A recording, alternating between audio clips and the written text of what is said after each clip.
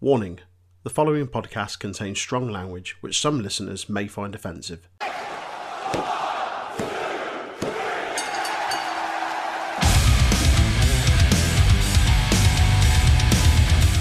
The Untitled Wrestling Podcast is on all the usual social media outlets.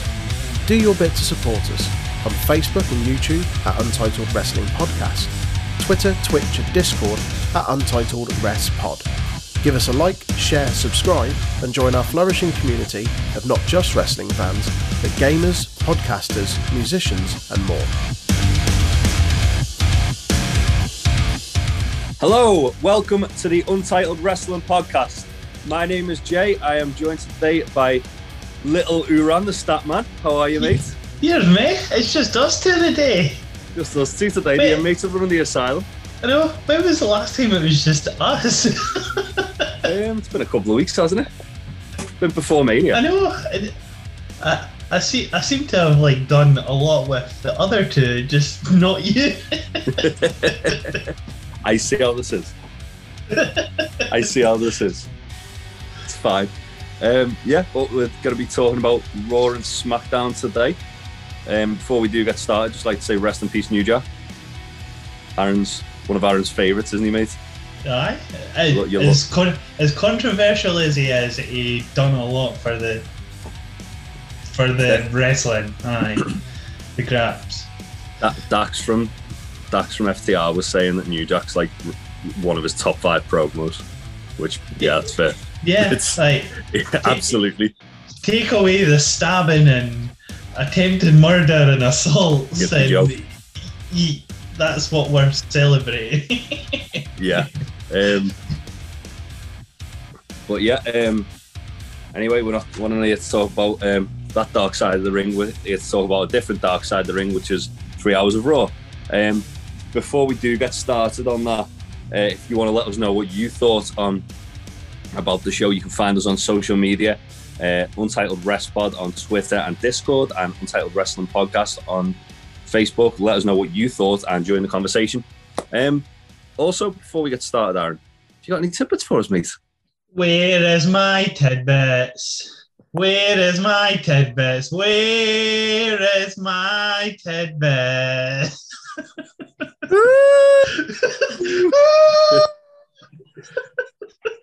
Mandy Rose entering. Oh, right. We're doing 14th and 15th of May. And the 14th in 1938, I hope he talked like his daughter did. Like this! Butcher Vachon is born.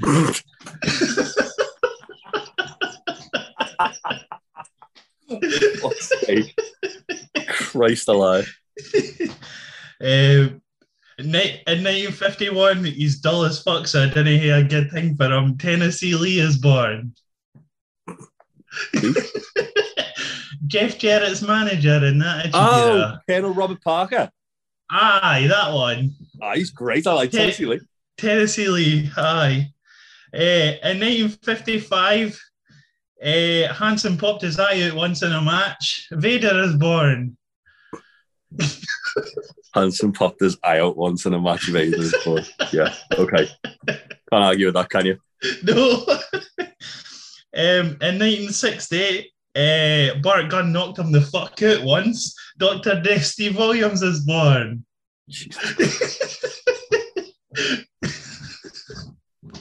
This is how the show's getting you off, mate. Is this? Let's see. Go on, what you got next? And finally, he's Cody's mate. Matt Cardona was born in 1985. He's so red. He's so red. And that's the birthdays for the 14th. So, in the 14th in 1985, the first ever WWF In Your House show. Matches on the card. Bret Hart beat Hakushi. Razor Ramon beat Jeff Jarrett in the Roadie. Mabel beat Adam They're both Bomb. meant to be like quite good matches, aren't they? Bret Hart and Hakushi and Razor and Jarrett. Yeah, well, I think I've seen the main event, not the main event, the other match. Bret Hart beat Jerry King Lawler beat Bret Hart. So Bret Hart pulled double duty. Bret was always pulling double duty back then, though, wasn't he? Yeah. Owen Hart and Yokozuna beat the Smoking Guns for the tag titles to retain the tag titles. And Diesel beat Psycho Sid to retain the WWF title by DQ. In 2005, we'll go straight to 2005. Ring of Honor presents Nowhere to Run.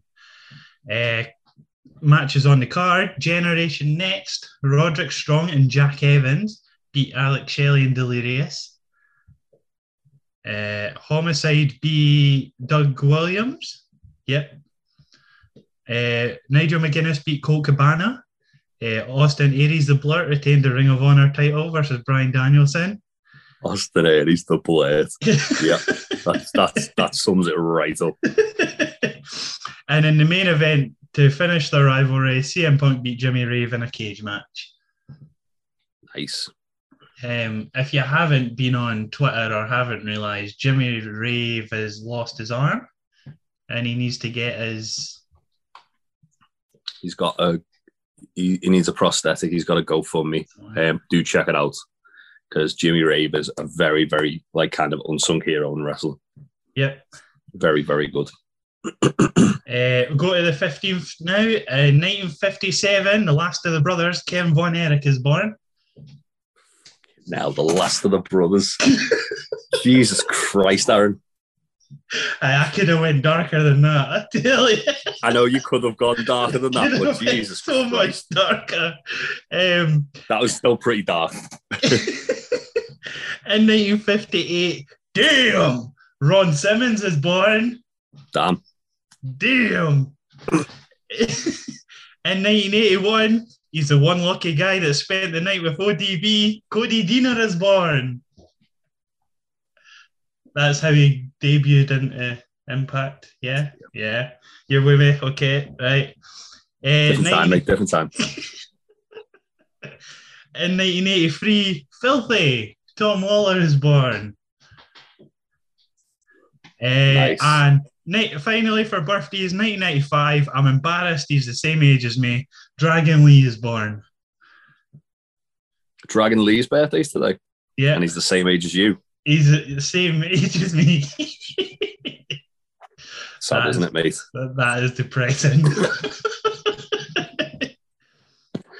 In 1992, in the 15th, AAA is launched. Not born, launched. What year? 1992. Oh, really? I thought it was well older. Yeah, I thought. Oh, no, it's CML was the old one, isn't it? Yeah, CML's the ancient one. Straight to 2005, TNA presents Hard Justice. Yes, boy. Quite a surprisingly big card here. I hope you're ready, Jay. Right. I'm born ready. Raven beat Sean Waltman in a Clockwork Orange House of Fun match.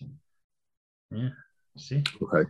If you don't know what a House of Fun match is, anyone listening, it's basically massive poles in the corner, a steel chain tied around them, all linked together, and there's weapons hanging from it. And they might decide to put a cage match at the edges, if you're lucky. Yeah, it's a bit weird, isn't it? It was an all over the place match, but Monty Brown and the Outlaw, that's Billy Gunn, beat DDP and Ron Killings. Christopher Daniels beat the Shocker to retain X Division title. Shocker, the only thing I know about him is he was the wrestler that bullied Carl Pilkington on An Idiot Abroad when he went to Mexico. All right. He's that guy. I seem to recall him being half decent. Not memorable enough that he's done anything since, but yeah, he had a good match with Christopher Daniels. Not that it's hard because Christopher Daniels is great. Exactly. Abyss last eliminated Ron Killings in the Gauntlet for the Gold match to become the number one contender. So it technically wasn't a gauntlet for the gold. Oh, TNA never change. And in the main event, AJ Styles, after having an opening memorial for Chris Candido, because it was a couple of weeks before. Beat Jeff Jarrett to win his third NWA title with Tito Ortiz as referee. I forgot they brought in Tito Ortiz multiple times as well. Yep. It was going well with the Chris Candido Memorial and then beating Jeff Jarrett for the third title. Tito Ortiz. Tito Ortiz just spunk a load of money on some fighter who doesn't have any interest in actually wrestling. Was he not first introduced when it was him and Ken Shamrock and they tried to make a thing out of it? Yeah, aye. Okay. Yeah. And then he did a similar thing later on with him and Rampage Brown. Yeah, aye, okay, yeah. In 2011, still sticking with TNA, Jay. TNA, 2011, TNA presents Sacrifice. I mean, Sacrifice. I've written down the card. It's hit and miss, right? Mexican America beat Inc. If only Big Tasty was here. That's literally Big Tasty's idea of hell. You've got Anarchia and Inc. in the same ring. Jesus Christ. Brian Kendrick beat Robbie. If you don't know who Robbie is, it's Robert Stone in NXT now.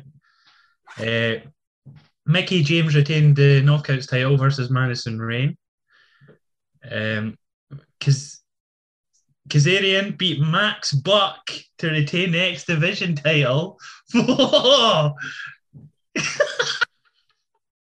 Max Buck being, obviously, Young Buck, Matt Jackson. See, it all makes sense. Max and Jeremy Buck.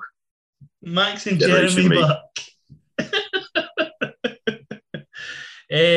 Crimson beat Abyss. That's Amazing Red's big brother. Kayfabe big brother. Kayfabe big brother, yeah. Crimson's having a resurgence in NWA at the moment. Fucking hell. Must be a fair age now, surely. He looks exactly the same, to be honest. Wasn't he only in his early 20s when he was wrestling in Impact? Maybe. Oh, okay. Fair. Beer Money retained the tag titles versus Immortal. Do you remember Immortal? Because I don't. Matt Hardy and Chris Harris. It was... I knew. Matt Hardy and Chris Harris. Oh, Chris Harris. Fucking hell. The shit ones of both teams, isn't it? It's like a team of Marty Jannetty's. Oh! Jesus, wet. Yeah, Immortal was Hogan's shit faction, wasn't it? Aye, him and Jeff's. Aye, okay. Easy. Easy. How did Matt Hardy and Chris Harris end up in it? Because they had fuck all else to do. Why was Chris Harris back in TNA in 2011? That's my question. Because he'd just been fired for being Braden Walker. Well, that's true. If I remember rightly, Matt was feuding with Beer Money, but he kept getting different partners. Okay. So I think I'm pretty sure he tagged with Road Warrior Animal at one point, and he tagged with Rick Steiner as well. Jesus Christ. Yeah, it was a bad time, mate. Tommy Dreamer beat AJ Styles in a no DQ match.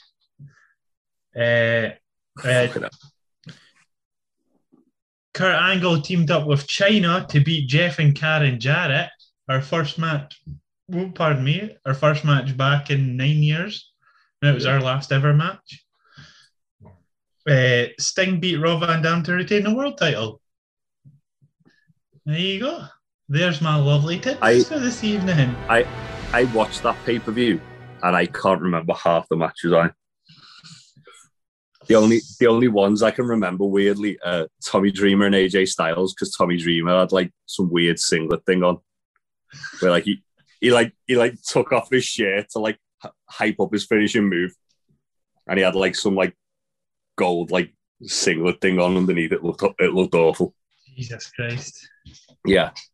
And then obviously China. Yeah.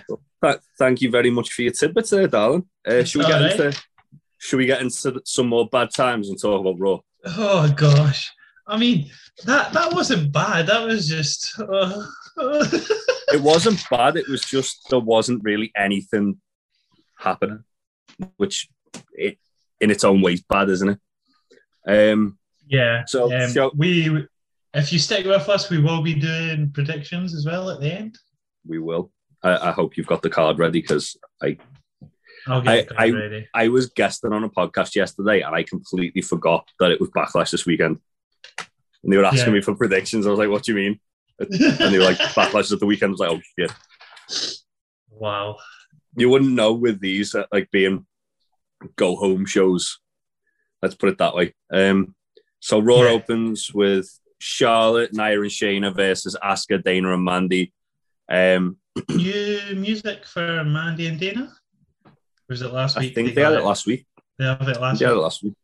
Yeah. Because Troy asked me about it last week, and I was like, I'll be honest, I don't pay attention to them, so they might have had it for ages. They had very country-style music beforehand. Yeah. So the faces clear the ring, drop kick the heels out early on.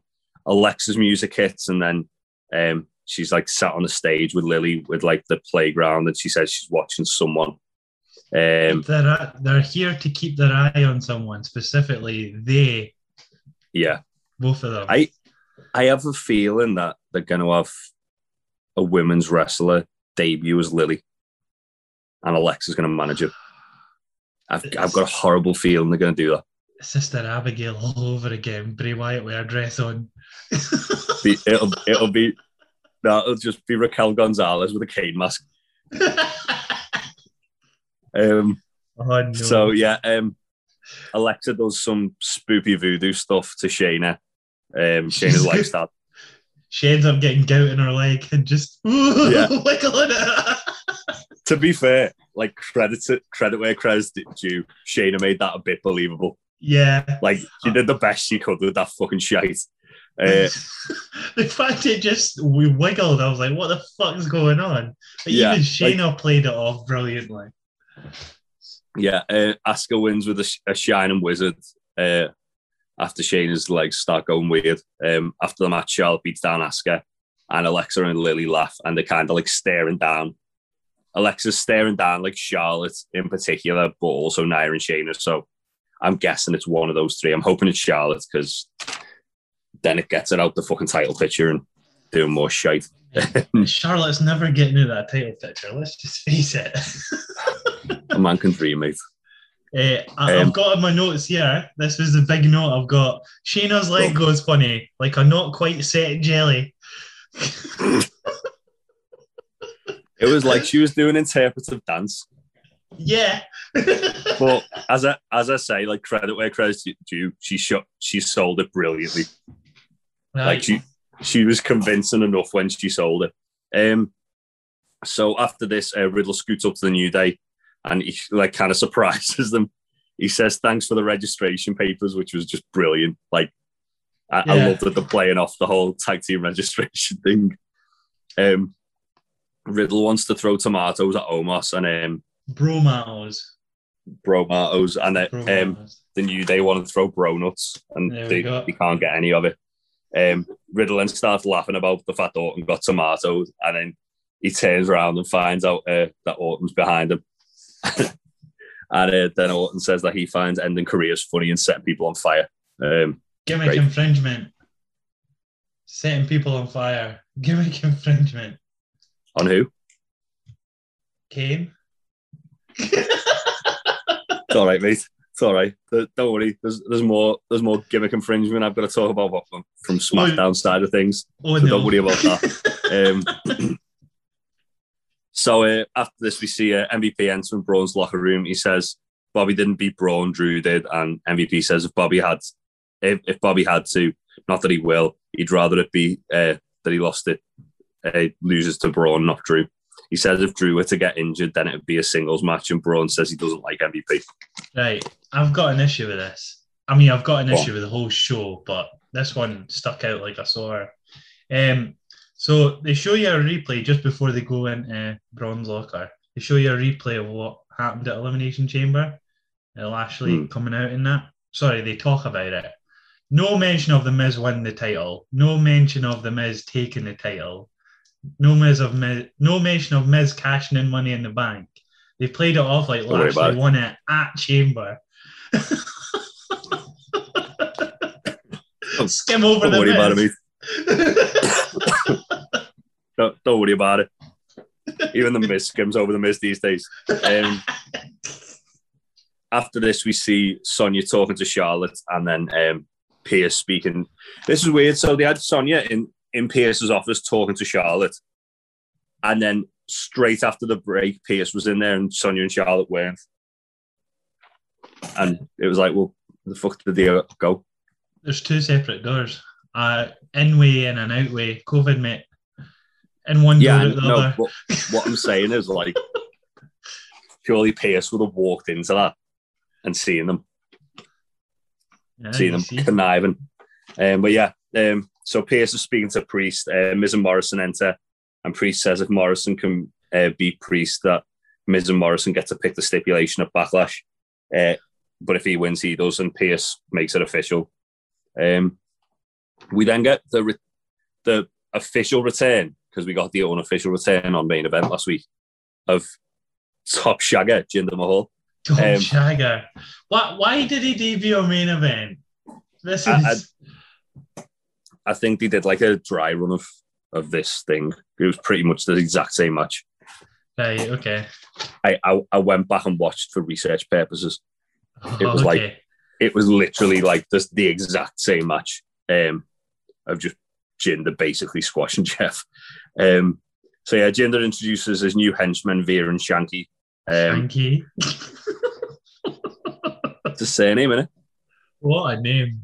It's just a one-word name, and you go with Shanky. It's like Spanky all over again. I mean, see, with Veer, I instantly think it sounds like foot cream or something like that. That just might be me though. So yeah, Jeff goes after Jinder from the bell. Jinder just wipes him out with a big boot. He focuses on Jeff's neck, keeps him grounded for most of the match. He fights out of a twist of fate. It's like a really nice looking knee lift, like Triple H's like jumping knee, and then hits the Colossus on Jeff to win. It was a little bit weird that Veer and Shanky didn't get involved at all. They were just there. Well, I think they're trying to make Mahal bigger than what we all think he is. That's not to be a bad thing. Like if you're wanting to make more stars. Dare you hinder Jinder? I've hindered Jinder, but don't you hinder Jinder? The issue is they've got Jeff Hardy there. Just he didn't get much offense in this match at all. Yeah, well, that's the thing. How do you not have anything for Jeff Hardy? I know, it's unreal. And it's like with Jeff as well. You could put him in that role that Sheamus is in, where he's like the champion and he's elevating people by defending his belt against them. Yeah, you could put him on SmackDown, give him the Intercontinental title, and elevate the guys around him with that belt. But instead, they just got him just jobbing to Jinder. Orton doesn't need to be in a tag team with Riddle. There was this whole issue that they're wanting to bring in new faces because their top guys are in tag teams. Well, you put them in these tag teams. Hopefully that means that Damian Priest's getting a nice little push after a Backlash then. After dealing with the Moist Sea superstar, Johnny Drip Drip and the Miz. When we started. So anyway, moving on. We see Riker telling Elias that he's got enough tomatoes. AJ comes in and tells him to take it serious. Almost crushes a tomato, and then AJ just like, we hate tomatoes, and just walks off. Yeah. And that pretty much brings us straight into like the match as well, which is RK Bro and the New Day versus Elias, Riker, AJ, and Omos. Which was a bit of a weird one, really, wasn't it? Like I've got a lot of notes on commentary. It seems to be. I mean, there wasn't really a whole lot going on in the match. It was essentially Riddle working over. Like, it was pretty much Elias and Riker were just taking all the offense from the faces. AJ and Omos came in, looked all right, and then more Elias and Riker at one point near the end. New Day kind of like grab AJ by his ankles and just spin him around on the floor, and you could tell AJ was absolutely hating that. Like you could just see it on his face, like they were just being absolute dickheads about it, which I love. I find that kind of thing funny because you could tell like they were just messing with the mate. Yeah, but obviously they're on TV to millions all over the world. Yeah. Omos chases them off anyway. Orton then RKO's Elias out of nowhere to win. And after the bell hits the New Day, both with RKO's, and Riddle's kind of like trying to not laugh and be like, well, we're going to lose all our friends, bro. How are we meant to have friends if you keep doing stuff like this? Ooh. Shut up, Riddle. Shut up, you idiot. Shut up. Speaking of people we were wanting to shut up, Corey Graves decides to just ridicule Saxton. Hey, that's Troy's best mate. Leave him alone. Basically, well, it starts off all right. Corey Graves goes, Saxton, you've been here longer than me. I've never heard of a registration form, and I've been a tag team champion for Christ's sake. Yeah, see, he's not wrong.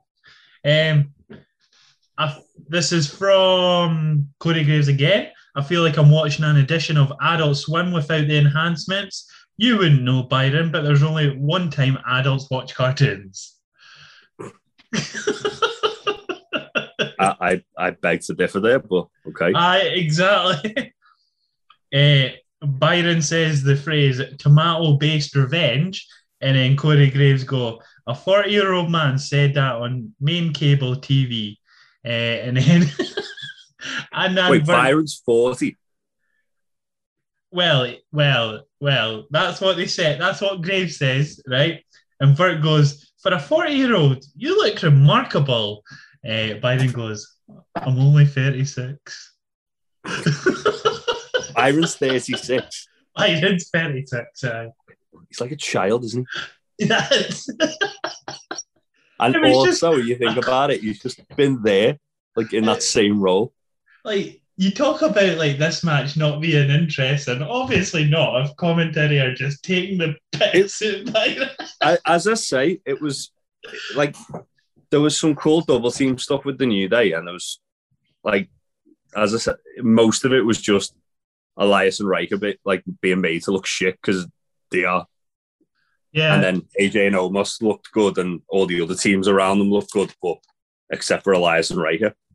It's the sort of match that is the shittest for us because it was neither ridiculously bad or incredibly good. It was just it was all okay. Right. It just wasn't. I was expecting a lot more out of it. Yeah, it was just there. It done its job basically. Yeah, but it didn't overstay its welcome either. To be fair, it wasn't like that. There's other matches that have happened this on both shows that I thought were why are they doing this long?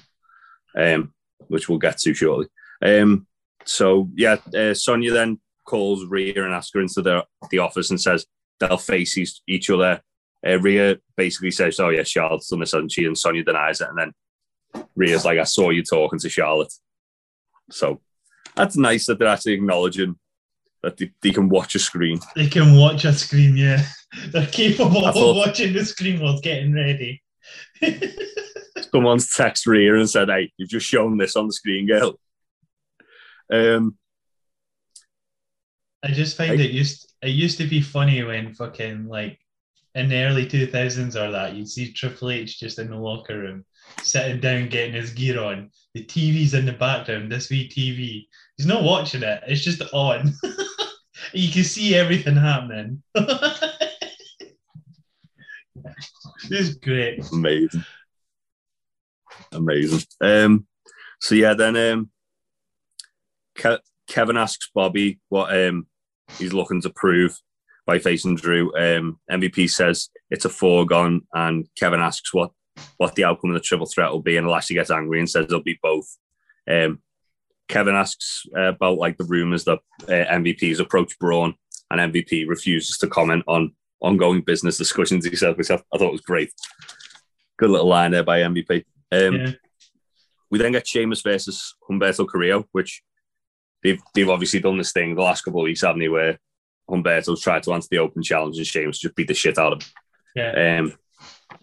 So Sheamus says he's the baddest fella on Raw and he doesn't want to walk in the footsteps of former champs and he wants to carve out his own legacy. He says they used to give title shots to anybody. He says, even Vic, who's out of his depth on commentary. Like, fucking hell, man, come on. Been there for like 4 weeks. Let him fucking be out of his depth. Let him improve with it. Yeah, don't be giving him shit already, because then that's just like an invitation for the fans to pile on him. Exactly. And I don't think he's terrible. I just think you can tell bland. He's like new at it. Yeah, but that's what he wants. That's what they want that kind of guy to be. Like Michael Cole.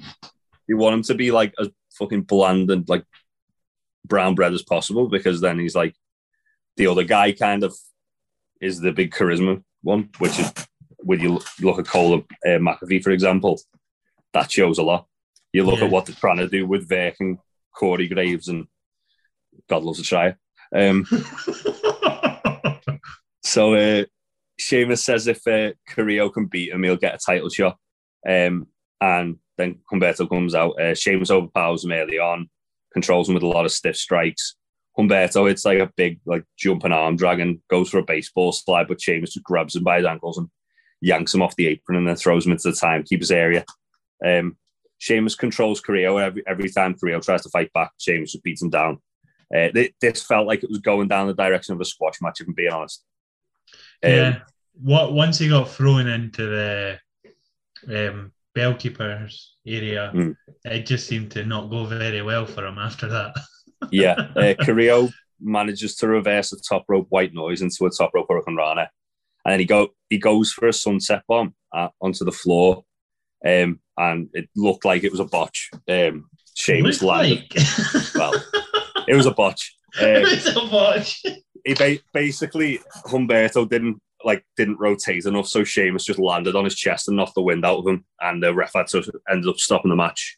I think it was more of, even because it's a power bomb coming off the apron, like you're meant to like pull him down, but I think he just let Sheamus fall back instead of actually pulling him. So I don't think he got the whole like space to get free, basically. Yeah, either way, Humberto's okay, which is the important thing. He just got the win. He got the win badly knocked out of him, which you would do if you had the 265-pound Irishman land on your chest. To be fair, when he done it, I thought it was a leg injury when it happened. Well, yeah, because he did his leg went knee from under him, and he held like his tailbone, didn't he, and his hamstring.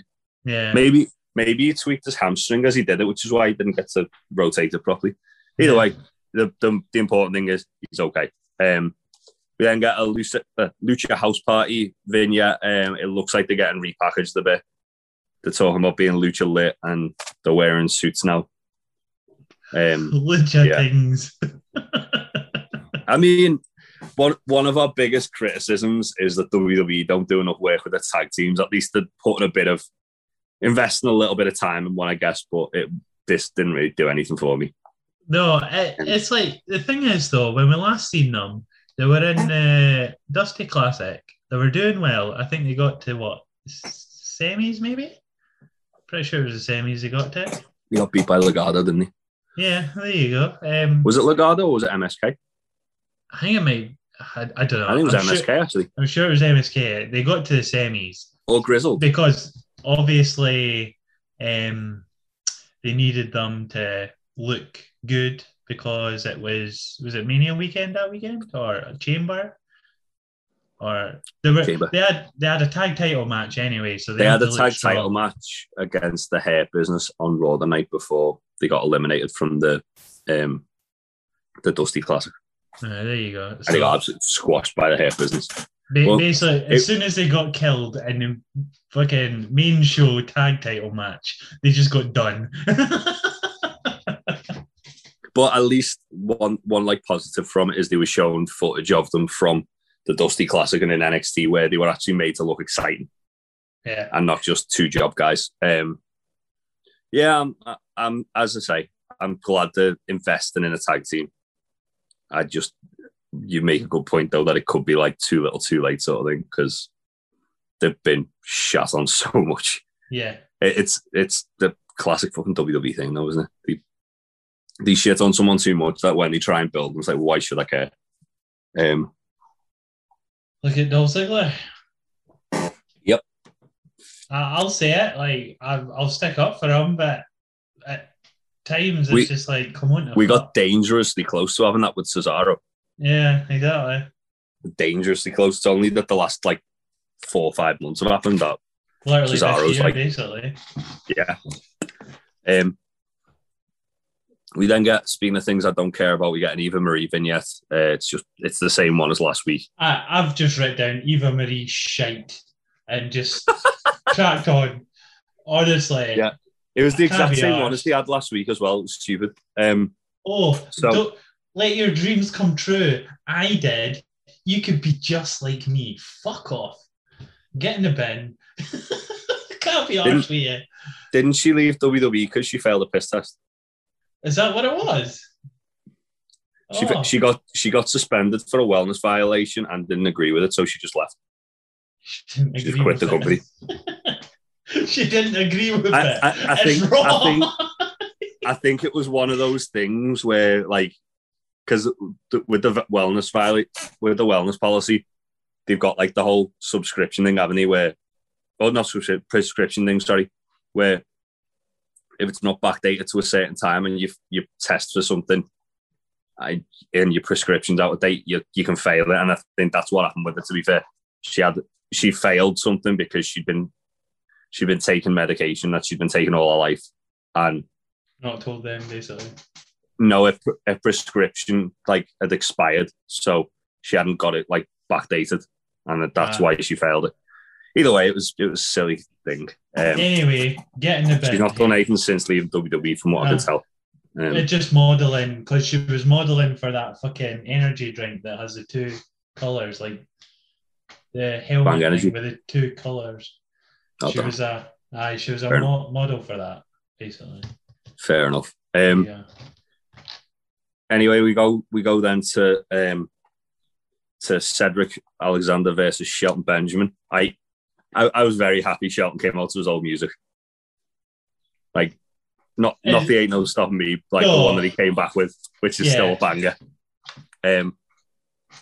This match was weird though. Like, so Cedric's toying with Shelton for the whole match. He hits a dragon screw over the ropes and like just goes after Shelton's knee.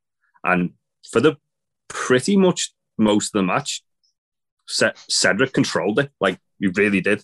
There was a really cool spot where he goes for a heel hook on Shelton, and Shelton managed to reverse it into a sharpshooter, which was ridiculously smooth for what it was. And then Cedric dives on Shelton. He goes for another, and Shelton hits like that pop-up knee he does, which always looks impressive. Yeah.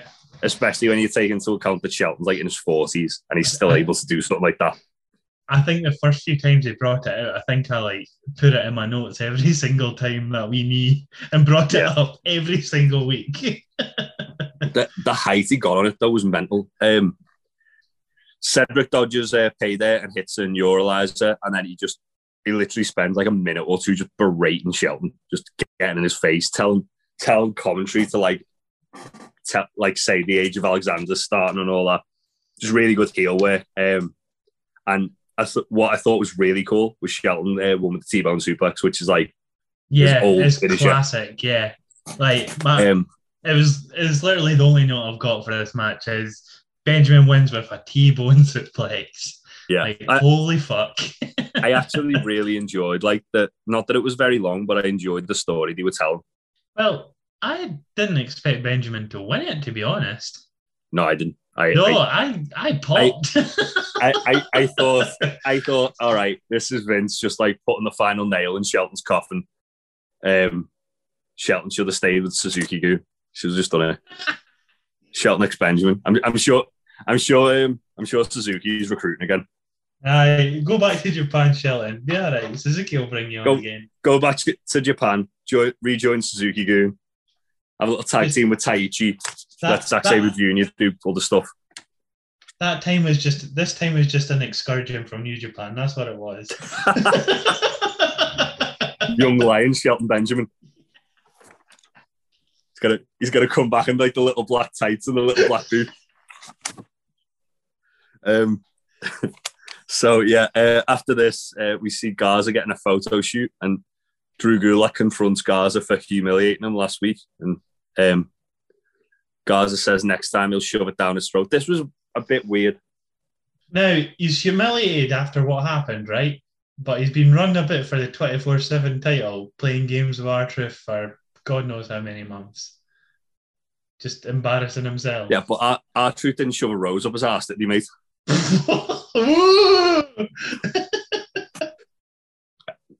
Roses have thorns. That would have been fucking prickly getting it out. Was the thorn removed though? Was that like one of these shopping roses, or was that one fresh out the fucking? I haven't got a clue. No WWE, he probably didn't be thought it. No, they didn't think of it any. They probably left the thorns on so Gulak can pay his dues. After this, we get Asuka versus Rhea for like the 8th time in about 3 weeks. On Rhea's sidebar thing, being 24 years old is more important than being NXT champion. Yeah. Clearly. It's just, I hate the sidebars so much. It's always piss. I just ignore them, mate. I don't even pay attention to them anymore because it's always just nonsense. So yeah. It's always shite. Yeah. Rhea blocks a back fist and slaps Asuka, and then Asuka like sweeps the legs and Rhea throws Asuka around. That's pretty much most of the match. Just Asuka getting lots of strikes off. Rhea throwing Asuka around. Asuka misses an apron hung hip attack. Rhea drives Asuka into the apron, and then Charlotte's music hits, and Asuka backfists Rhea off the apron. Charlotte is on commentary after the break. She says she got this match booked because she wanted to study a competition, and not that, and like denies wanting them to beat each other up. Basically, she admits she wanted the match. She asked Sonya to book the match. To be fair, Charlotte was doing some fucking awesome heel work here. Yeah, she always does. Like that's the thing. She's a natural heel. She's a natural heel. That's the thing. She's like really good at it. Don't try and make her a babyface when she's really fucking good at it, being a heel. Same with Orton. Orton's like a natural heel, so don't try and make him a babyface. Unless the fans start fucking cheering him, and then do. Yeah. So yeah, Rhea beats down Asuka. Asuka fights out with an electric chair at ringside and hits a sliding knee. Charlotte distracts Asuka, and then Rhea headbutts her.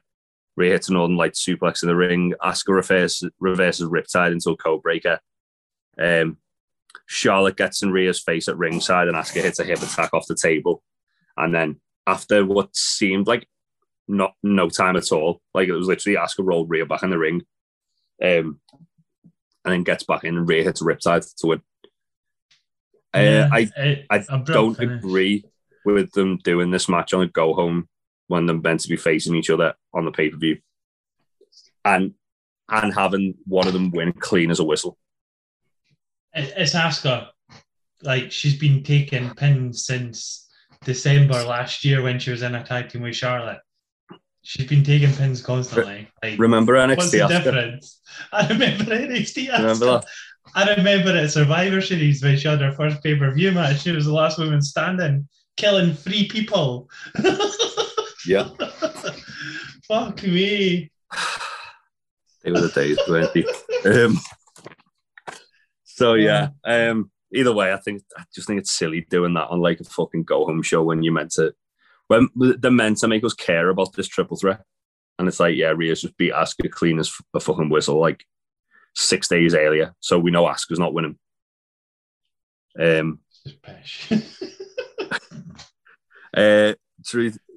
After this, Drew tells Kevin he had no intention of getting involved last week, but Braun put his hands on him and then vows to become WWE champion. I'll be honest, I hope he doesn't. I want Lashley to keep that belt a little longer, and I want him to feud with somebody else. Because all Lashley's title run's been really is just Drew chasing him. Yeah. And get like, as I say, to go back to what I said earlier, give Damian Priest a go. Give him. They want to make like a new star like around that main event. Have Damian Priest go after Bobby Lashley, and then you've got an instant new star made. And they'll probably have quite a full match as well. It's not like they've got a man called Keith Lee in their books or anything. Who? Exactly. Yeah. So sad. Bring back Keith. So yeah, then we got Damian Priest versus Morrison.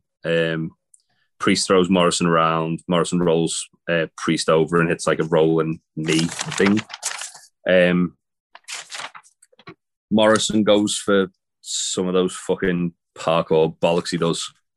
And, parkour bollocks. And just, well, yeah, because he fucking botches the landing. It's like, you don't need to keep doing that shit all the time.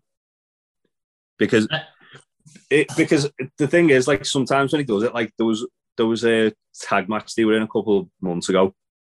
And to break up a pin, he did, like, some, like, parkour flip. And it took him that long to set up that he nearly didn't break up the pin. And it's like, you don't need to be doing that shit all the time. Yeah, no, I'm agreeing with you. I think he's just trying to be different because he's obviously getting to an age where he can't do as much as what he used to be able to do. Right, so I think he's just trying to stay semi-different. But then he is overdoing it, as you say. Yeah. Like, there was the bit on the apron where he was, like, dodging kicks and that was cool. And then as soon as he tried to do the springboard and like roll through, and he just like he almost landed on his fucking head.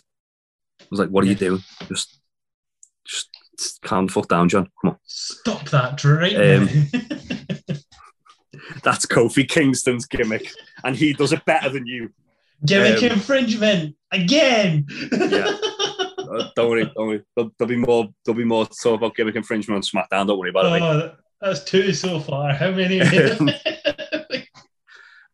So Miz hits a big boot at ringside, and then Morrison takes control. Priest unloads on Morrison with kicks a little later on, hits a broken arrow. He managed to block a top rope Spanish fly from Morrison and hits that wheel kick. And that was probably the best one I think he's hit. Like when he hits it properly, it looks amazing. But he fucks it up that much. It's like, what are you doing? It's just, I'd stop doing it, to be honest. He hit a decent one at Mania as well, to be fair. Maybe it's just he can land it on Morrison right or something. I don't know. Just Morrison. Just Morrison. Super effective against John Morrison types. he'll try and hit it on Miz on Sunday, and it'll be like when Jeff Hardy hit that Whisper in the Wind on Jinder, where he completely missed him, and Jinder bumped. Morrison fights out south of heaven. Miz distracts the referees. Priest tries to hit the lights, and Priest eventually hits it on Morrison to win. Miz attacks Priest. Priest fights him off, and then hits Morrison with a second, hit the lights. I'm very bored of this feud. I'll be honest with you.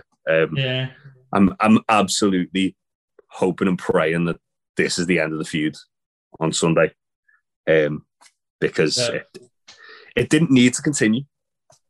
No, that's true. I assume you have spoken about it on news, but it came out during the week that they're looking for fresh faces for Raw specifically.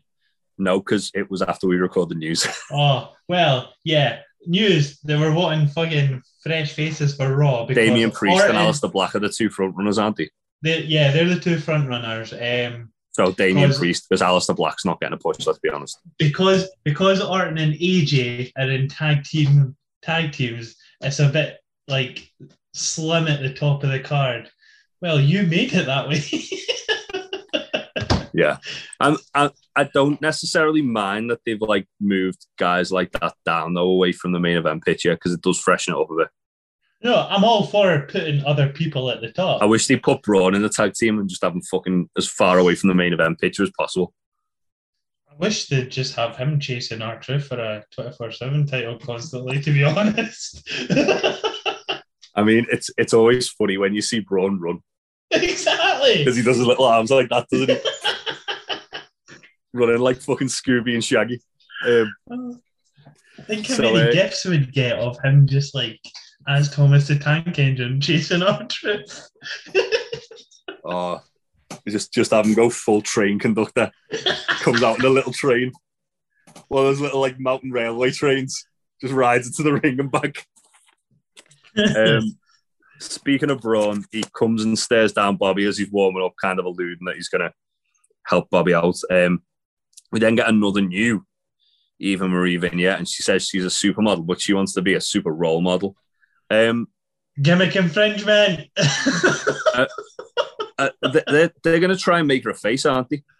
Oh, I've just got more Eva Marie pish. How tone deaf's that? Like, fuck me. Did they not remember what fans thought of her last time? Well, last time what we thought of her is like, oh, is she going to drop her clays again? Yeah. Christ. Puppies! Here, boy! Oh, God. As Jerry the King Lawler used to go. Fucking hell. Jerry the King Lawler should have stayed in the Attitude Era. Can you tell I've just been on an Attitude Era spree this week? I mean, the fact that you've brought up China multiple times and Jerry the King Lawler whistling and puppies. Yeah, I can stand it. And Luna Vachon at the start of the fucking podcast as well. So yeah, after this, Priest says to Pierce that he wants a lumberjack match. Great. We then get Lashley and Drew as the main event, and this was more of the same. It was a fine match. It wasn't bad. Yeah, it was all right. It was just a typical Lashley v Drew match, to be honest. I like that Lashley went straight for the headlock, and Drew just about blocked it. And Lashley, like, they just end up hitting each other with some like really stiff strikes. Drew hits a really nice little belly to belly on the floor. Lashley just keeps grinding down and choking Drew in the corner, and he shoved Drew off the apron at one point and then drives Drew into the ring post. Drew reverses a spear, throws Lashley into the turnbuckle. Lashley fights out with the Future Shock. Drew hits a Glasgow kiss and a spine buster. Lashley blocked a Claymore with a crossbody, and Drew fights out with a headlock and does actually hit the Claymore. Before he can pin him, though, Braun attacks Drew to get Lashley DQ'd. And Braun helps Lashley up, hits running power slams on both men, and drives Lashley through the barricade, and then hits another power slam on Drew to close the show. Braun shouts to MVP, I should bust your head in, but I'm going to make you watch me bust your boy in. Now, there was a gif of it saying, fuck your boy, on Twitter, running about, like the meme. He did say bust. He did say bust, because I specifically listened out for it. It definitely didn't say fuck. Yeah, because so I don't know where that came from. WWE would have cut that out for shizzle. Exactly. So I don't know where this whole fuck things came from, but it was definitely bust that was said. Myth busted. Myth busted. Braun buster. So yeah, that was Raw. As always, it was fucking dumpster fire. Before we move on to SmackDown, Aaron, what were your highs and lows, mate? Eva Marie can get in the bin, that's for sure. My high, I think I'm going to give to... We're going to give it to Shelton and Cedric, I think. Me too. Are you giving it as well? Yeah. Yes, boy. I really enjoyed it, and I thought it told like a nice little story. It was what, a 5-minute match, if that? It was just a solid 5-minute match. Yeah, it didn't overstay its welcome. It told a really nice story, and it was cool seeing Shelton win with the T-bone suplex. He won with a T-bone. I have, and I popped like a motherfucker when he won with a T-bone as well. Yes. What was your low, mate? Was it Eva Marie? Eva Marie, fuck that noise. Yeah, I mean, I think I'm with you on that, pal. Oh, Yeah, I think we're both in agreement there. Lastly, more Cedric and Shelton, just putting back in the hair business. Just do that, Vince. Come on, just make Shelton's clothes accidentally fall off. I'll be happy. just to reveal his young line gear underneath. Just his young line gear because he's on an excursion. Black pants. But yeah, Raw's still shit. No surprise there. Should we get into SmackDown, mate? And now a word from our sponsors. Do you like beer? Of course you do. Do you like wrestling? You wouldn't be here if you didn't. Check out topropebrewing.com, our very own Big Tasties brewery. They do a great deal of wrestling-themed beers, including Cold Stone Cream Austin Ice Cream Pale Ale and Papa Mango Pale Ale also. They also do an array of t-shirts, masks, cans, and mini kegs. Check out topropebrewing.com, or if you live in the Liverpool area, go to the Brew Tap in Bootle. And fatface.com, where if you've got a minging beard, you can get beard balms, oils, and grooming kits. They also do apparel. If you put whatever you want in your basket and then go, Aaron, where do you get your discount? You go into the promo code at the bottom, type in UWP20 for 20% off. And proceeds of your purchase do go to testicular cancer charities.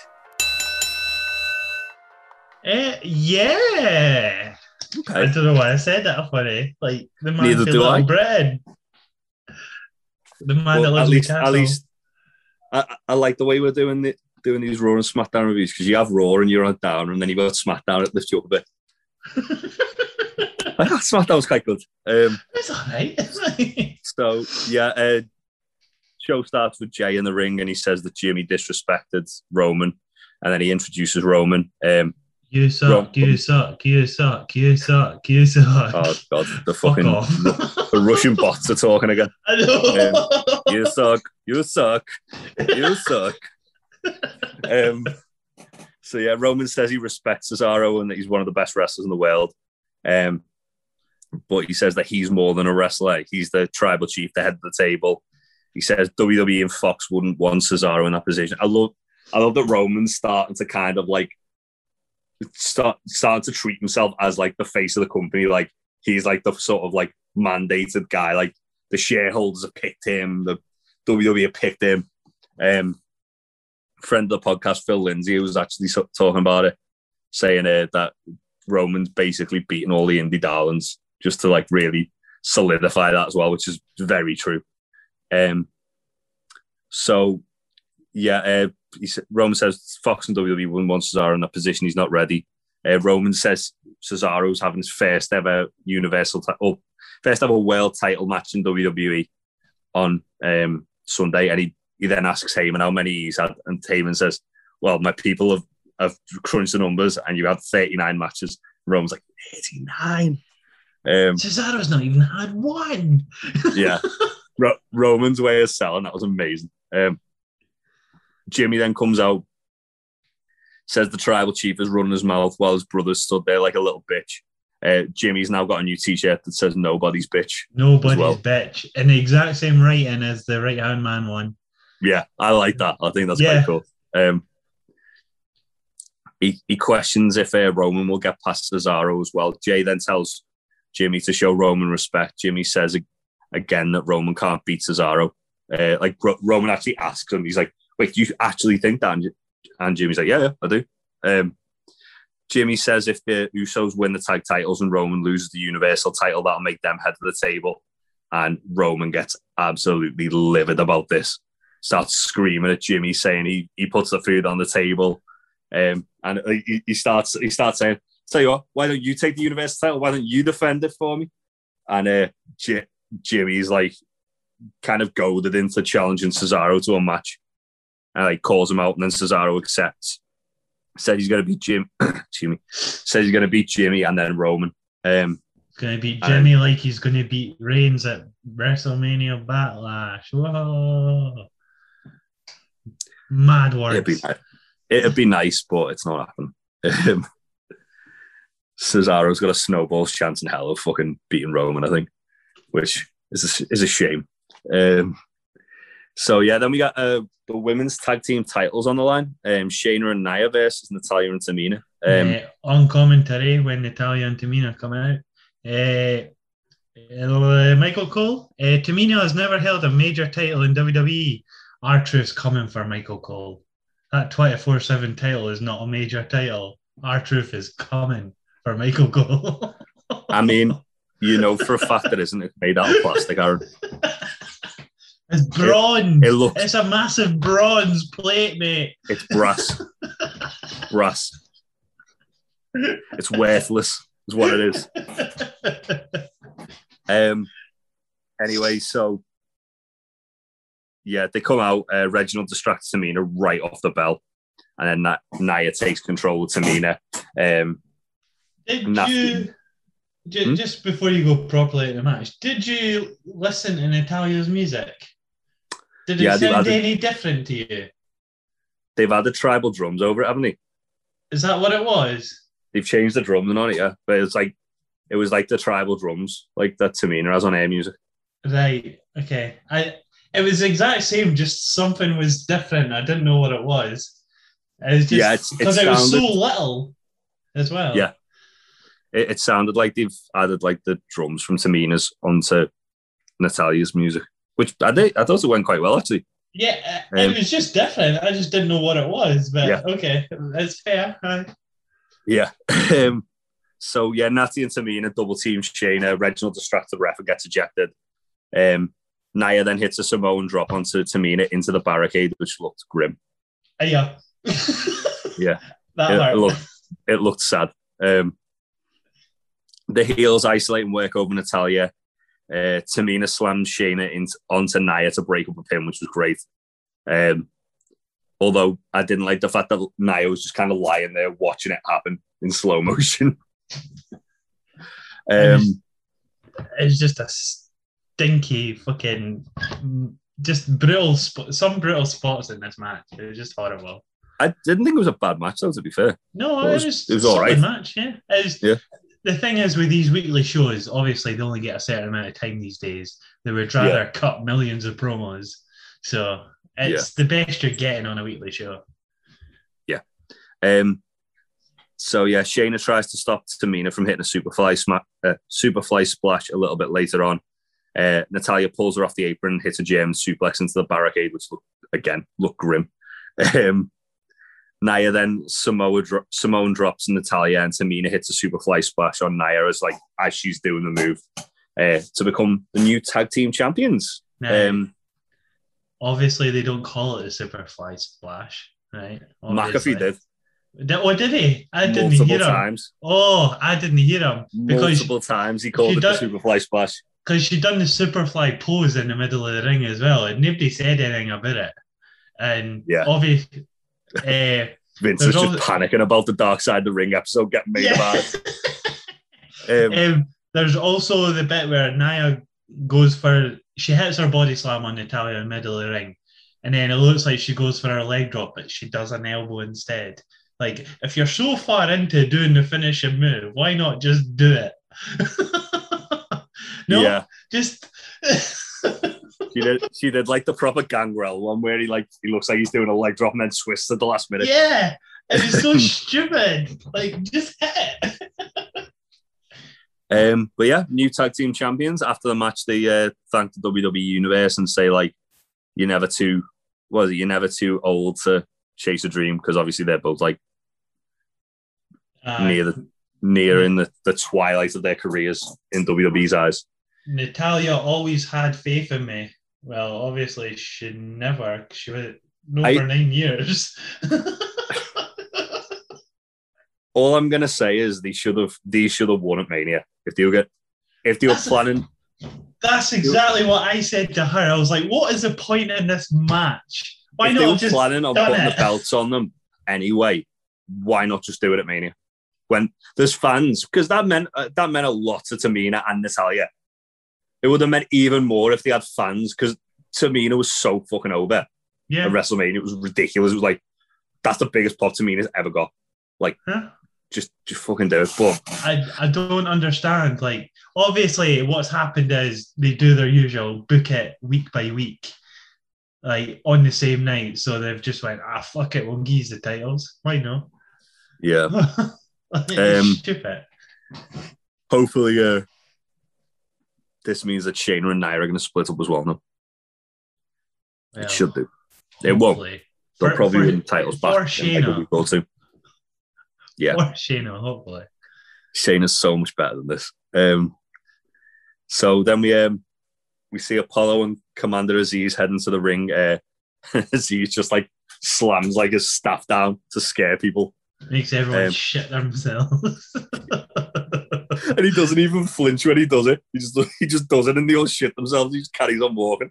Heyman is then met by Kayla, who's waiting outside Roman's dressing room. And he says that Roman can and will defeat Cesaro. Back in the ring, we've got Apollo presenting Commander Aziz with the Nigerian Medal of Honor for keeping him safe from all. I didn't even notice it was stairs. It's just on like a Nigerian like flagged box, and then it's not till later on when he lifts it up. It's like, whoa, hold on, that's steel steps. Yeah, He basically says he's helping him keep him safe from everyone, and says there's a lot of nutty people around chasing him for his belt. Apollo says he'll be the Intercontinental Champion for life, because Commander Aziz is going to keep him safe. Big E then shows up on the screen, says the ceremony is as big a sham as Macklemore winning Best Rap Album. Sammy then comes out and runs down Big E, and straight away Apollo's like, "You idiot!" and screaming at Sammy for like interrupting him, and then like Sammy's just like trying to diffuse the situation, like calm down. He's just like, calm down. We've got a conflict of interest here. You're holding my baby. Yeah, he's basically trying to he's trying to weasel his way into an Intercontinental title match. Kevin Owens' music hits and like Sammy's like, "No, you're not supposed to be here." And then like Kevin Owens chases Sammy. Apollo and Aziz start beating up KO. Big E makes the save. They all end up brawling. At one point, Kevin Owens goes for a super kick on Apollo, accidentally hits Big E. Then he hits Apollo with one. He hits Sammy with a stunner. He goes for one on Big E. Big E reverses it into a big ending. And then he goes for one on Apollo, and Commander Aziz just like pulls him out and saves the day again. Yeah, like properly drags him out from in between the ropes and just carries him like a baby. Yeah, I want a similar thing to like AJ and Omos with Apollo and Aziz. Yeah, just carrying him around. Yeah, it works. I'm all for it. Yeah, Apollo like as this sort of like foreign menace has really kind of grown on me as much as I don't like the trope. I think because Apollo's like really buying into it, he's just hamming it up. It's weirdly working. Yeah, I said this at the beginning when it first started. I was like, I'm not feeling it just now, but he needs to bring more into the character and stuff for me. He is doing it. He's getting there. I'm enjoying it more. So he's doing his job. Yeah, I'm enjoying Commander Aziz as well. I think he's fucking great. Yeah. After this, we get Ray and Dolph. Speaking of gimmick infringement, Dolph Ziggler wrestling a Randy Orton match. Well, because he kept going for that fucking headlock. Fuck me. This went way too long. So basically, even I got bored of this match. I was so bored. Like, I'm all for sticking up for Ziggler and shit, but this was shite. The thing is, Dolph's great when he's motivated to go, but this just felt like a bog standard. He's went too much into character work as a heel and just went, I'm going to do the shitest match possible, just keep him on the ground. It's like, come on. Yeah, it just wasn't good. No. Yeah, he has a headlock in for what felt like forever. It was like the first 2 or 3 minutes of the match. Ray knocks Dolph out the ring at one point, hits a diving splash on the floor, misses a springboard crossbody, and Dolph hits an inverted power slam on him. Ray hits a tornado DDT. Dolph tries for a superplex. Ray blocks and hits a seated senton. Dolph blocks the 619, hits a Faymaster, and then misses a super kick. Dodges another 619, hits a super kick for a 2.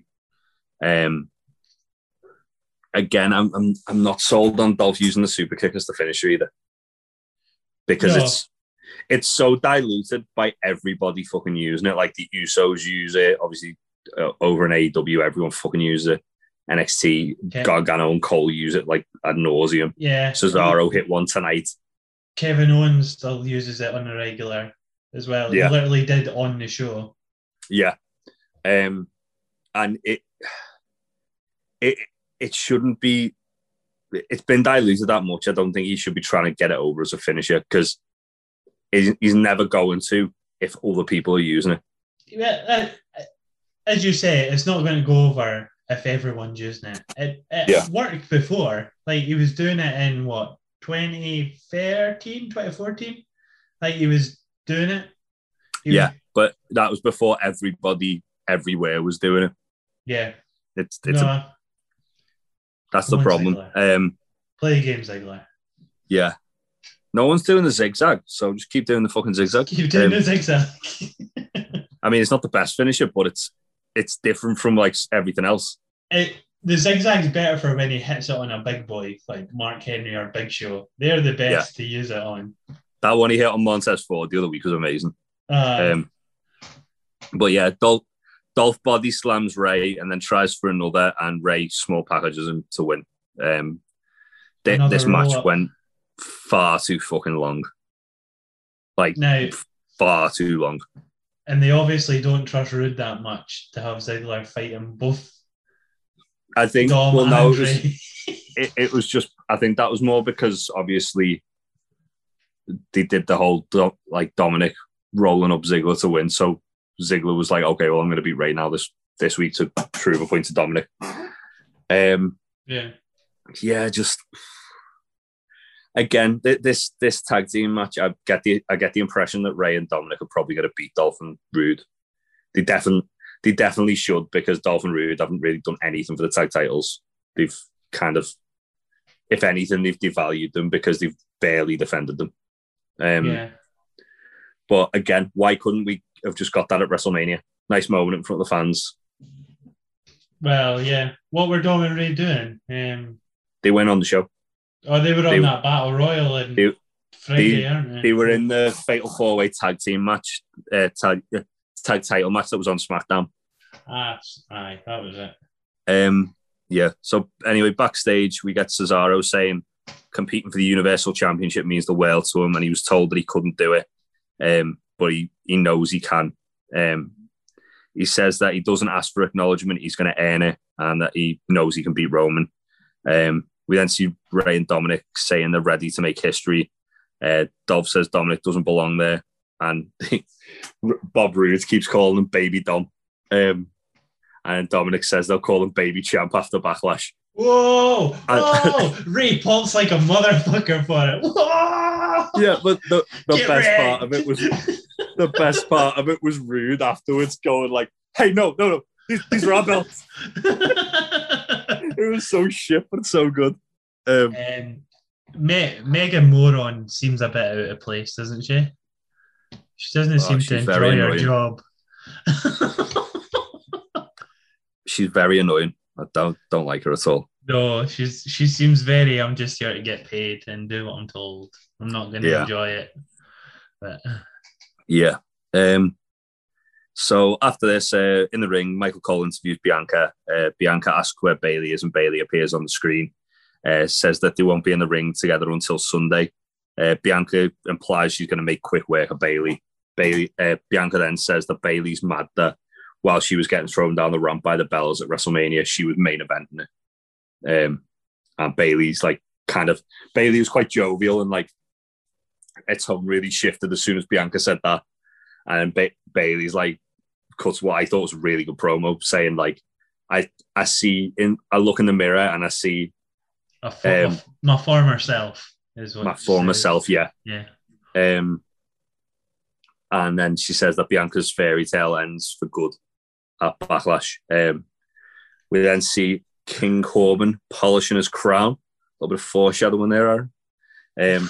And goes straight into Nakamura versus Corbin from that.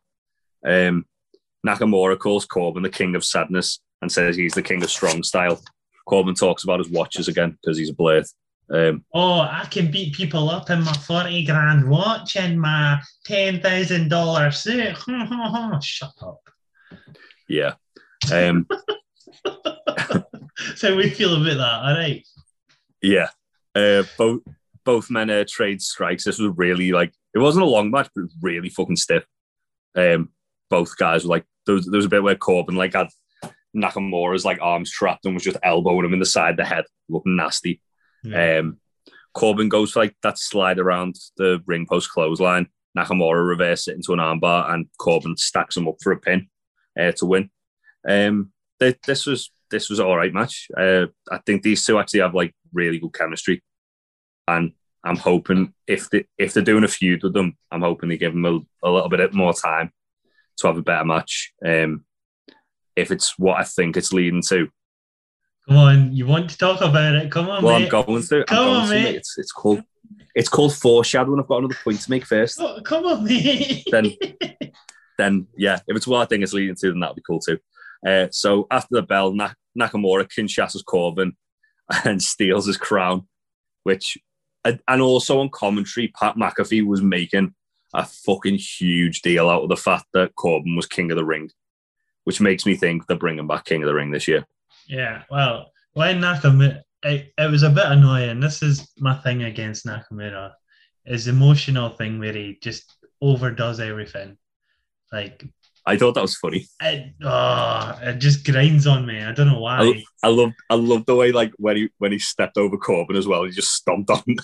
Yeah, no, that's fine. I'm totally for that. Is when you're holding the crown, going, oh, what do I do? Oh, it's a crown. Am I going to put it on my head? Am I not? Ooh, let's shake it about a bit first. I thought that was pretty good. I enjoyed Nakamura's like over dramaticness of it. I thought it was. Just put it on your head, mate. Listen, mate, it's proper. This is proper Nakamura. You know it's proper Nakamura. You know we've been crying that it's not going to get proper Nakamura. Now we've got him. You fucking moaning. Play the game. But yeah, I thought it was good anyway. And did you see Xavier Woods' tweet this morning about it? No. He just put, wait, that's mine. Yes. I was like, just do it, please. Just give Xavier Woods King of the Ring. That's all we want. King of the Ring. Get Xavier Woods in there. Do it. Yeah, because Woods is the only guy from the New Day who's not had the singles push. And he's been so good recently. You've got to remember, though. Yeah, I'm totally agreeing with you. Give him something, but he doesn't necessarily need it. He holds, like, history in his name with longest reigning tag champs and multiple tag champs. True. He doesn't necessarily need it, but he needs that crown. He needs a crown. Give him the King of the Ring crown. Give him the crown. Have him then have a title shot. Let him at least have a world title shot against someone. Have Bobby Lashley murder him or something. Yeah, right. That'll be all right. We then see Apollo demanding Pierce punish Big E, KO, and Sami Zayn. He's saying, "What kind of ship are you running here?" Sonya then makes some snide remark saying, "Careful, you might make you face them all like you did to Roman." And then Pierce says that's actually a good idea. And next week you'll be facing them in a fatal four-way. And then tells Sonya not to undermine him in front of the wrestlers. Yeah, don't do a Stephanie to McFoley, you prick. I think this is going to lead to Pierce being GM on one brand and Sonya GM on another.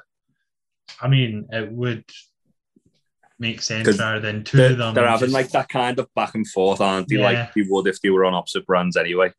Either that or Sonya's going to end up being Charlotte's manager.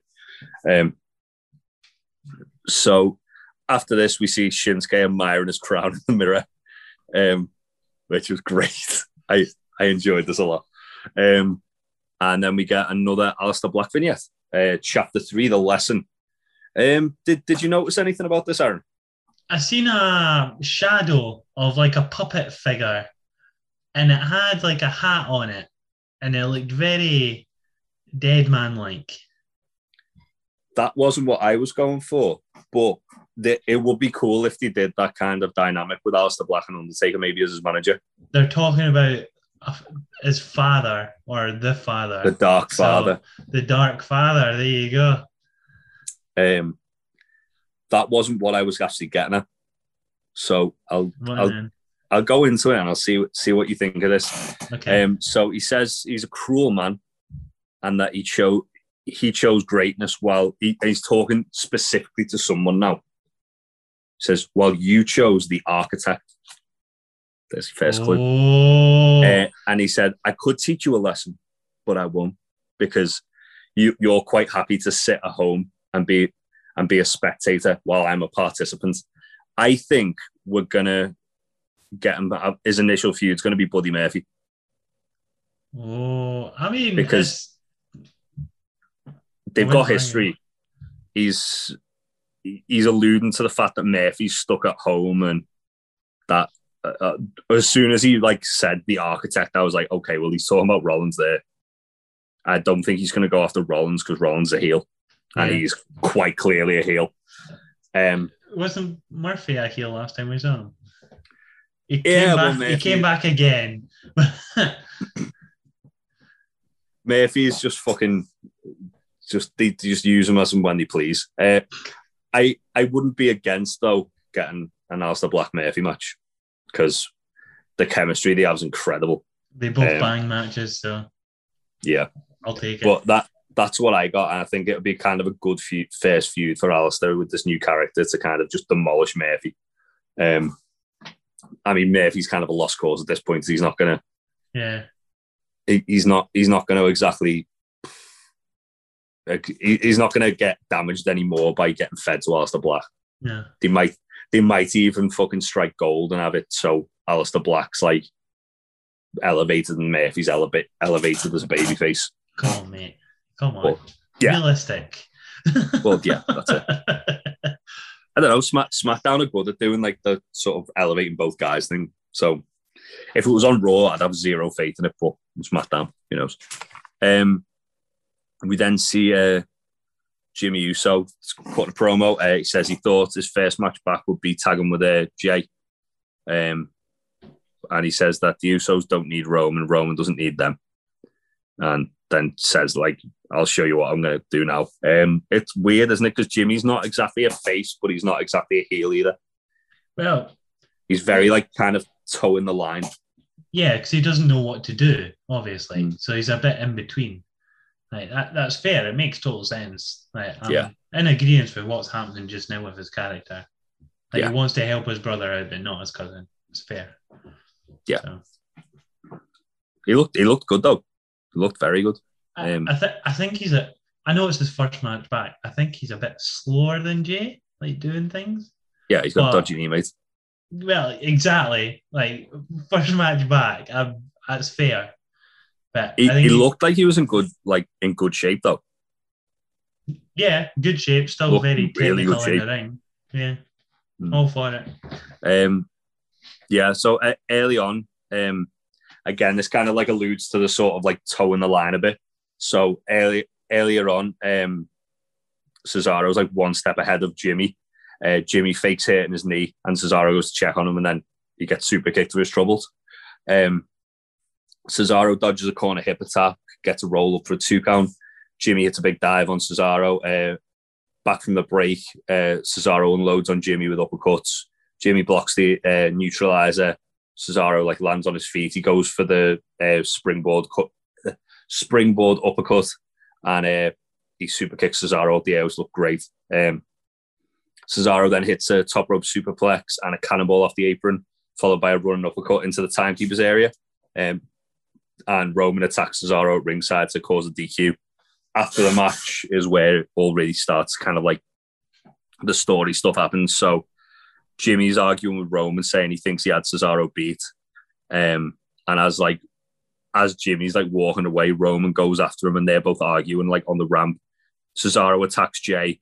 Roman eventually makes the save, and then like Jay and Roman are both like kind of shouting at Jimmy to help them beat up Cesaro. Cesaro ends up fighting them all off. And as soon as Cesaro gets his hands on Jay, Jimmy eventually jumps up. Yeah, and Cesaro super kicks him off the apron. Yeah. And then he hits a pair of neutralizers on Jay while staring at Roman and shouting, "This is your cousin, come on. Help your cousin out, come on." I like the fact that whenever Roman's feuding with people now, they always straight away kind of go for, well, why he's helping you, why wouldn't you help him? Yeah. It's not getting to the point where it's overused yet. No, but then it's also the case of Jay should be seeing that Reigns doesn't help him. He's obviously not. Which is where Jimmy's going to come in, and then Jimmy's going to fall in line, and the Usos are going to win the tag titles. Such an in-depth storyline on WWE. Fuck me. Yeah, and you know, the only reason it's happening is because fucking Paul Heyman's got like carte blanche on it, and him and Roman are like working on it together. Roman's got the fucking creative control, brother. Brother. But yeah, that was Smack Diddly Down. I thought it was a fucking awesome show. What were your highs and lows there? I think my low is going to have to be Ziggler and Ray, to be honest. It was pitch. Yeah, same. Sorry, Ziggler, but it went too long, and it was the only thing I really didn't enjoy on the show. Yeah. What about your high?